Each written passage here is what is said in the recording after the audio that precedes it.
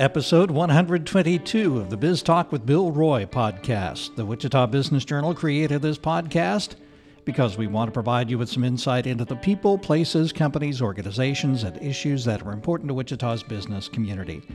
Downtown Wichita has changed dramatically in the past 10 years. $1 billion has been invested in downtown projects in that time.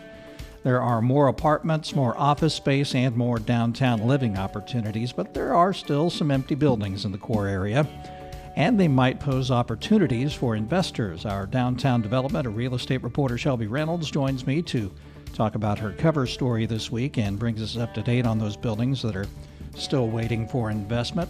That's our cover story in the weekly edition. It begins on page 14. Also this week, check out our monthly feature on women who lead. This time it's women who lead in professional services. 20 women who are leading the way in areas such as technology, construction, law, and advertising. Page 19. This week we spend 10 minutes with Don King. He's the new Chief Executive Officer at Ascension Via Christi. He comes to Wichita from Alabama but grew up in Kansas City. That's on page 39. This week's list, the area's largest women-owned businesses ranked by full-time Wichita employees. That's on page 8. Our business.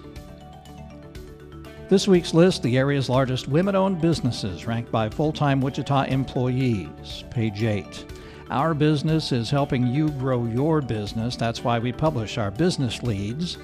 New real estate deals, bankruptcies, building permits, who's setting up a new corporation, who owes back taxes, court judgments. Our leads section starts this week on page 40. Back to talk with Shelby Reynolds about downtown Wichita in a moment. Welcome to Biz Talk with Bill Roy of the Wichita Business Journal. Talking business, your business that is what Equity Bank's team of bankers does best. Visit us today at equitybank.com. The headline is Erasing an Empty Feeling. As we said, more than $1 billion has been invested in downtown Wichita in the past 10 years, more buildings purchased and repurposed, fewer buildings sitting empty, but there are a few of those around. Certainly local EcoDevo folks want those buildings to fill up, and I'm sure the owners would like to see some cash flow out of them. Real estate reporter Shelby Reynolds joins us to talk about her story. Shelby, thanks for taking a break out of breaking business news to talk. Always good to be here. What information did we want to convey to readers with this story? Well, really that there's been progress made, right? So when we look back at the last 10, 20 years, downtown looked much different. I think part of that is because we had a lot of vacant buildings, boarded up windows, that sort of thing. And so I wanted to take a look at the progress we've made. How does a building become vacant and what's left? Right. What'd you find out? There is, in fact, progress, which we knew that anecdotally, but the numbers show that vacancy rates have decreased among office buildings, which for the most part, a lot of office buildings are now vacant. That's kind of the trend. And that about 10 years ago, there were at least 17 vacant buildings. And now, at least that we know of the more recognizable buildings, there's about 4. So, that shows, obviously, there's change. Well, I've lived here since 1988, came here in 1986 to visit, actually interviewing for a job. I stayed at the Holiday Inn downtown. It was still a hotel at the time. Macy's was still open. Rector's bookstore downtown was still open. Mm-hmm. Some of you remember that.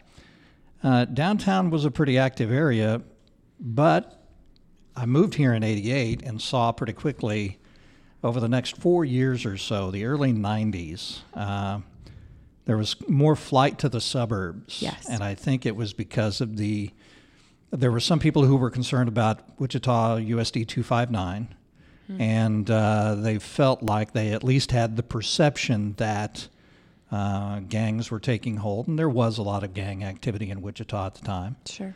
But they decided we're going to move to the suburbs. A lot of people did that.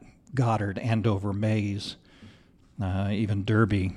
So people moved out of Wichita and into these other areas, and so some of that meant that development went to those areas. And the core area in Wichita really was hurt by it. It withered. And it's been interesting to see the reaction to that. There wasn't much of a reaction initially, and then they started to recognize there were problems and began paying attention to the core. More investors spent some money, even though it was the Minnesota guys at one point, and that didn't work out well. But at least there was some investment in the downtown area, and there was momentum that kind of seemed to build during that time. When you look at downtown and in your research, what do you see as the success stories in the downtown area for some of those buildings that may have at one point been vacant? Sure. So to your point about, people and businesses moving to the outer edges of the city, that certainly happened in the 80s and 90s. Of course, downtown was sort of booming in the 50s and 60s. Right. And so I think part of what happened was, Town West, Town East opened up. And so as people were moving their homes out to the edges of town, they also wanted to relocate their businesses and their offices. Right. And so a lot of those major employers left downtown. And so, success stories, the Ambassador Hotel had been vacant for, about 12 years before that was developed into what it is today. We have a cluster of about 5 buildings downtown that are now have plans to become an osteopathic medical school. Henry's was a clothing store that sat right near there, and it was vacant for, since the 60s, really. And now it's just now having plans to turn into hopefully a culinary school. Core 10, which was vacant for about 20 years. That was a building that was office space, and it is, again, office space now. But the Lux used to be the KG&E office space. That's now been turned into apartments. And that's the biggest trend that we're seeing is office buildings being turned into multifamily. Right. And maybe some singles as well, some apartments for young professionals to move into. And we've seen that. We've talked to some of those folks as well. There are still some empty buildings in the core area. What did you find? How many of them are there really? Well, again, at least 4 that are, more of the recognizable ones that you drive by every day and say, hey, I wonder what's going on there. There might be, cardboard up on the windows, something like that.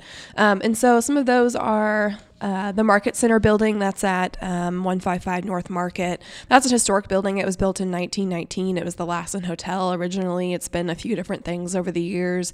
It's actually on the market right now. There were plans about a year ago to turn it into apartments. And so I suspect that the buyer, whoever it is, might fall through with those plans. Commerce Bank building at 150 North Main, which is actually right next door to that building, the Market Center building. It had new owners about a year ago, so demolition work is happening there, but they haven't exactly disclosed their plans, but it's empty at the moment. That's been boarded up for a while, and actually they had a problem with some vagrants in there and some damage to the building and everything. So it's encouraging that at least that building is getting some interest too. And that's always the concern. The city does keep an eye on these buildings to make sure that there's not any broken glass laying around, that there's not people, squatting in there. And so they will enforce codes on those building owners who are oftentimes out-of-state owners. Right. And so that makes it a little bit trickier.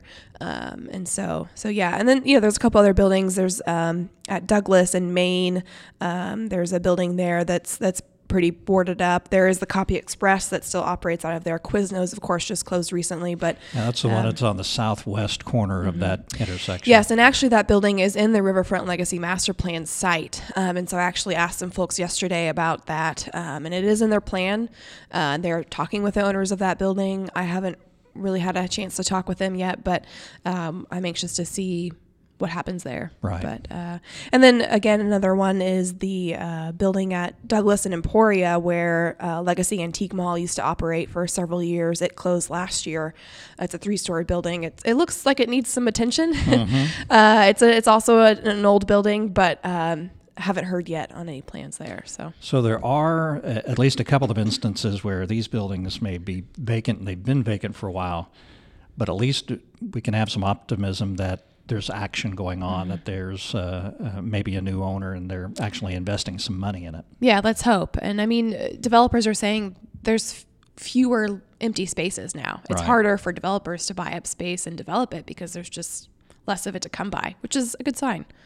When somebody redevelops a building, renovates a building, is it mostly going toward living space or office space? Living space. Yeah. Yeah. There are office spaces coming online, but it seems to be a lot of that is new build. Right. We saw that with Cargill, that kind of thing. But yeah, it lends well to apartments, just the way that a building is set up. And a lot of these older buildings have really good bones, right? They're like concrete fortresses, which do make it a little bit difficult for technology and Wi-Fi sort of reasons, of course. But so there are challenges there. But yes, those do lend well to setting up apartments, and they have great views of the city. Right.